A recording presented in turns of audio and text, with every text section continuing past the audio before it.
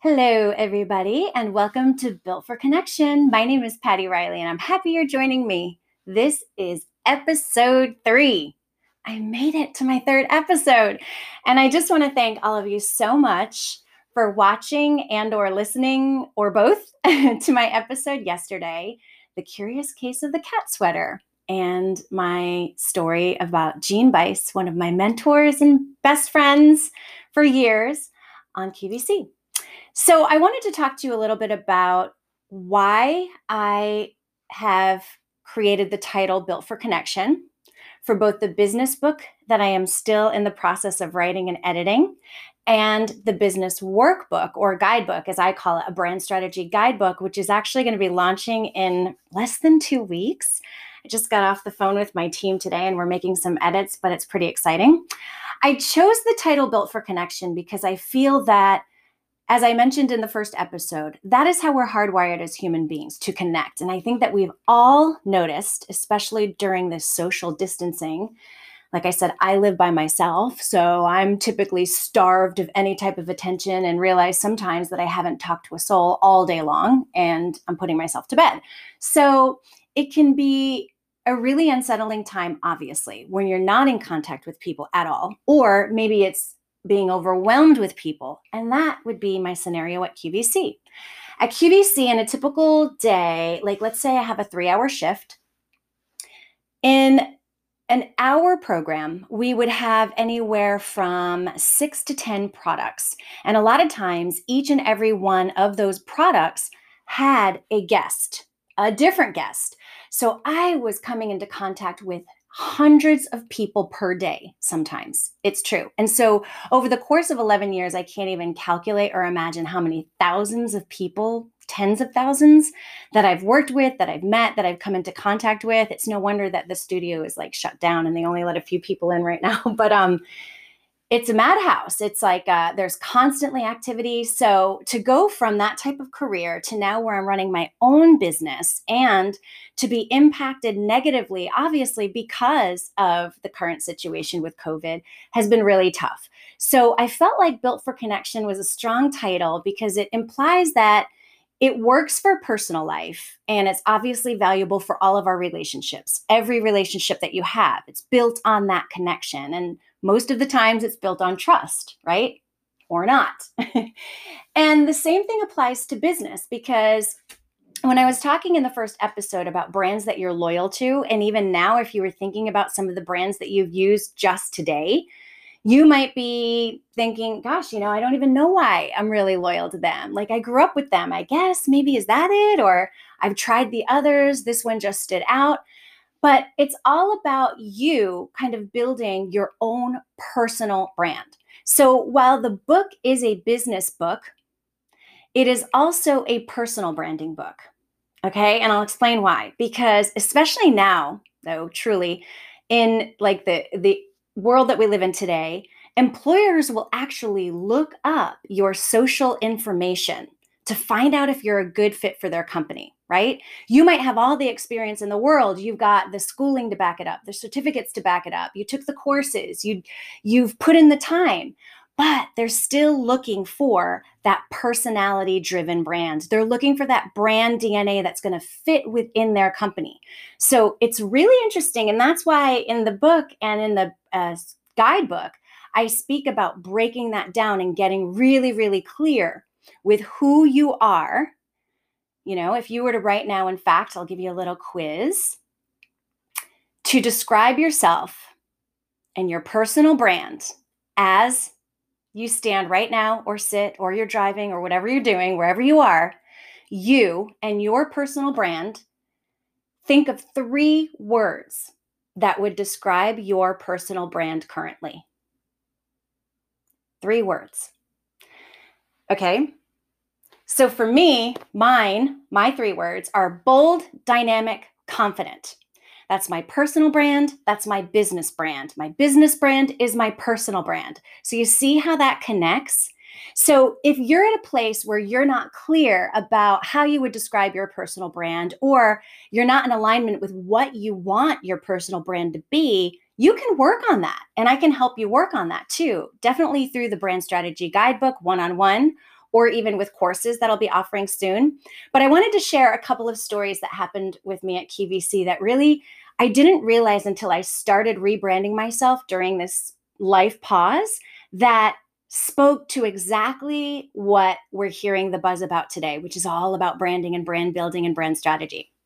So many of you know the name of the legendary comedian, Joan Rivers, amazing woman, and one of my favorite people I've ever worked with, alongside Jean Bice, Susie Orman, Laura Geller, tons of others. But anyway, what people don't know about Joan is, as brass as she was and as outspoken as she was the most generous person I have ever met. And I learned a lot from her. And I'll give you an incident. There was one evening that I was rolling into QVC. I think it was about 11 o'clock, close to midnight. I was still a newbie show host. It was in my first 3 years or so that I was on QVC. I was getting there a couple hours prior to my overnight shift. And you have to walk through the atrium, and it's probably about 500 steps before you get, I'm speaking in steps because I'm tracking my steps every day, about 500 steps before you get to the host lounge. So along that hallway, I see a group of people walking towards me, obviously exiting for the night. And it happened to be Joan Rivers and her team. And of course, I'm all smiles, and I say, "Hi, Joan." And she gives me a warm hello. Hello. And I said, "Joan, I love your necklace." And she's like, "You do? Oh, thank you so much. Have a good show." Never thought another thing about it, just smiled because that was my life. I was passing by people like Joan Rivers. The next day, as of course I slept in late because I'd worked an overnight shift, the doorbell rang at my house, and I go to the door, and there's a package sitting there on the step. And I open it up, and it is the exact necklace from Joan Rivers with a note. "Enjoy, JR." Yeah. Pretty powerful stuff, huh? You want to talk about personal branding and making a statement and standing out? Not that she needed my endorsement, really, but that's who Joan was. And subsequently after that, once I actually started working with her, because I think at that point I hadn't even officially co-hosted with her yet, she would send flowers, she would send her jewelry. I told her how my niece at the time loved ladybugs. My niece got this whole suite of ladybug jewelry. But that was the personal stamp that Joan Rivers put on her brand. And I thought it was amazing, amazing. And to this day, when I think about little extra touches that I can do for people, especially when they've done something for me or as clients that I have, I will try to go the extra mile to make that impression. And I'm no Joan Rivers, but I'm just saying, things like that make an impression. It stayed with me all these years. Another incident that really struck me, and this is what I've actually coined after I tell you the story, I coin it sleep in the guest bedroom. I have like this whole theory about it.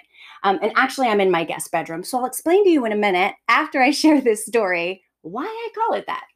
So I also befriended Maureen Kelly, who is the founder of Tarte Cosmetics. And she and I became very close outside of QVC. So there was one time when she invited me to stay at her place in New York, which I was super excited about because a night in the city and a place to stay was so cool. And I actually was with my friend Crystal at the time. She's one of my model friends. She lives in Arizona. Hey, Crystal. And she and I took the train, and we went to New York, and we went to Maureen's house, and we met her husband and saw her 2 little boys. And then we headed out for the night. And she just said, "Listen, I'm probably going to get home. You're probably going to get home later than me. Here's the code to get in, and then here's your room." So we had just, set our bags down. We were both staying over for the night. Crystal and I went out. We had a great time. Don't remember the details, which is probably a good thing. Got back to Maureen's house, tiptoed in, and went to our room. And obviously, we had a full night. Crystal and I did. We imbibed a little bit. We sure did. And I go into the room, and on the nightstand, and you can't see the lamp this time. By the way, I am once again videotaping and recording. There's the lamp. On the nightstand, there were 2 bottles, big 32-ounce bottles of water, a note taped on each that said "good night," and then the other one "sweet dreams," and then 2 Advil in front of each bottle. Okay, and I thought it was the sweetest, cutest touch ever. It was so thoughtful that ever since that day, I have decided that I need to personalize even the guest experience when they come into my house because I am a personal brand. As much as I'm a business and have a business, when you come stay here, this says something about who I am at my house. So, for example, I have a visitor coming next week, happens to be Desiree. I have a little DOP kit that I leave. Thanks to all my travels, I've been able to collect, and that's just me unzipping it, to collect all these little things that I get. There's an eye mask inside. There's a freshly wrapped bar soap. There's a toothbrush. There are socks. And then, of course, there is the Wi-Fi code and password. Now, I tell you this because when I was living in Pennsylvania in Westchester as a host, and this was before the Maureen Kelly experience, I was having my master bathroom redone. And so I actually had to sleep in my guest bedroom. Now, I thought my house was so super cute. I had a hand-painted headboard and a nightstand from Valerie Parhill collection in the guest bedroom, and I loved it. It was super quaint. I had a Pottery Barn quilt, and everything was matching, and I was just like, oh, I can't wait till I have my first guest. Well, I ended up being the first guest. And guess what happened? I was like, where's the outlets? There's no outlets. Why can't I find this lamp is too far away. Nothing was accessible. And I was so grateful that I was the first person to sleep in that guest bedroom because I wouldn't want that to be somebody's frustrating experience. You following me? Yeah. So I don't know if you have a guest bedroom. I don't know if you've ever slept in your guest bedroom, but I'm pretty sure you've either stayed at a hotel or you've stayed at somebody else's house where you can definitely relate to what I'm talking about. Where you were like, my cord won't reach. I can't plug that in. Where's the light? How do you turn the fan on? What's the Wi-Fi code? Oh, I think they're in bed already. We can't wake them up and ask. That is a customer experience, believe it or not, right? That's somebody that's at your house and they're your guest. And businesses should be treating their customers like guests. What can we do for you? How can we make this experience seamless? Think about it as like if you are a business and it's your website, nothing frustrates me more than when I go on a website and, you call it the landing page. You literally land on the page. And they also it's termed above the fold. So for example, and this is recording, but it would be, I wouldn't have to scroll. Whatever's above the fold should tell me how I win. What's in it for me? How do I win as a customer by shopping with your brand? If it is not loud and bold above the fold from the second I land on your website, guess what? I'm gone. Because Google tells me I have 1.2 billion other options, right? So it's one of those things that I take very seriously when I speak about this to my clients. I was working and was hired by a team that offered self-tanning mousse, self-tanning cream. And of course, prior to meeting with them, I do my due diligence and I go through all of their social. That's part of what I do as a brand strategist and business coach. As I check everything, I want to go through all of it. I want to see your content. I want to read it. Does it connect? I want to see your following. I want to look at the colors. Does everything resonate? The first thing I noticed when I went to their website was there was no skin. I couldn't see any color. Where was the tan? There were no tan people. There were no tanning before and afters. There was no tan. And they were selling tanning products. And I didn't understand it. And I'm digging through because that's my job. I'm being paid to do that. But think about that if you were a customer truly looking for a tanning product. And my gosh, I don't know about you, but I'm not going to want to spend all that time digging and trying to uncover and how is this going to show up on me? And does it smell bad? And will it streak? And will it work with my skin tone? I don't want to do all of that. So I also call that piece, don't block the exit. Don't block the exit, because if you want someone to drop something in their shopping cart and follow through with that purchase, you have to make that process seamless. You have to make it a seamless experience. The second people come up against friction, right? We have other options because thanks to crowdsourcing, star ratings, Google, obviously, and more, Reddit, all of these things, we have information at our fingertips and we have choices at our fingertips. So, as customers, this is huge, and businesses should be thinking about a different strategy and how you can personalize that customer experience by putting the 2 bottles of water with the sweet little note and the Advil, or by sending that necklace right off in the mail and putting a little thank you note. Those are the types of things that get you that standout word of mouth recognition that you want. That's where you get that brand love and loyalty. I mean, think about it. When was the last time you were super impressed with service? I'll wait. Exactly.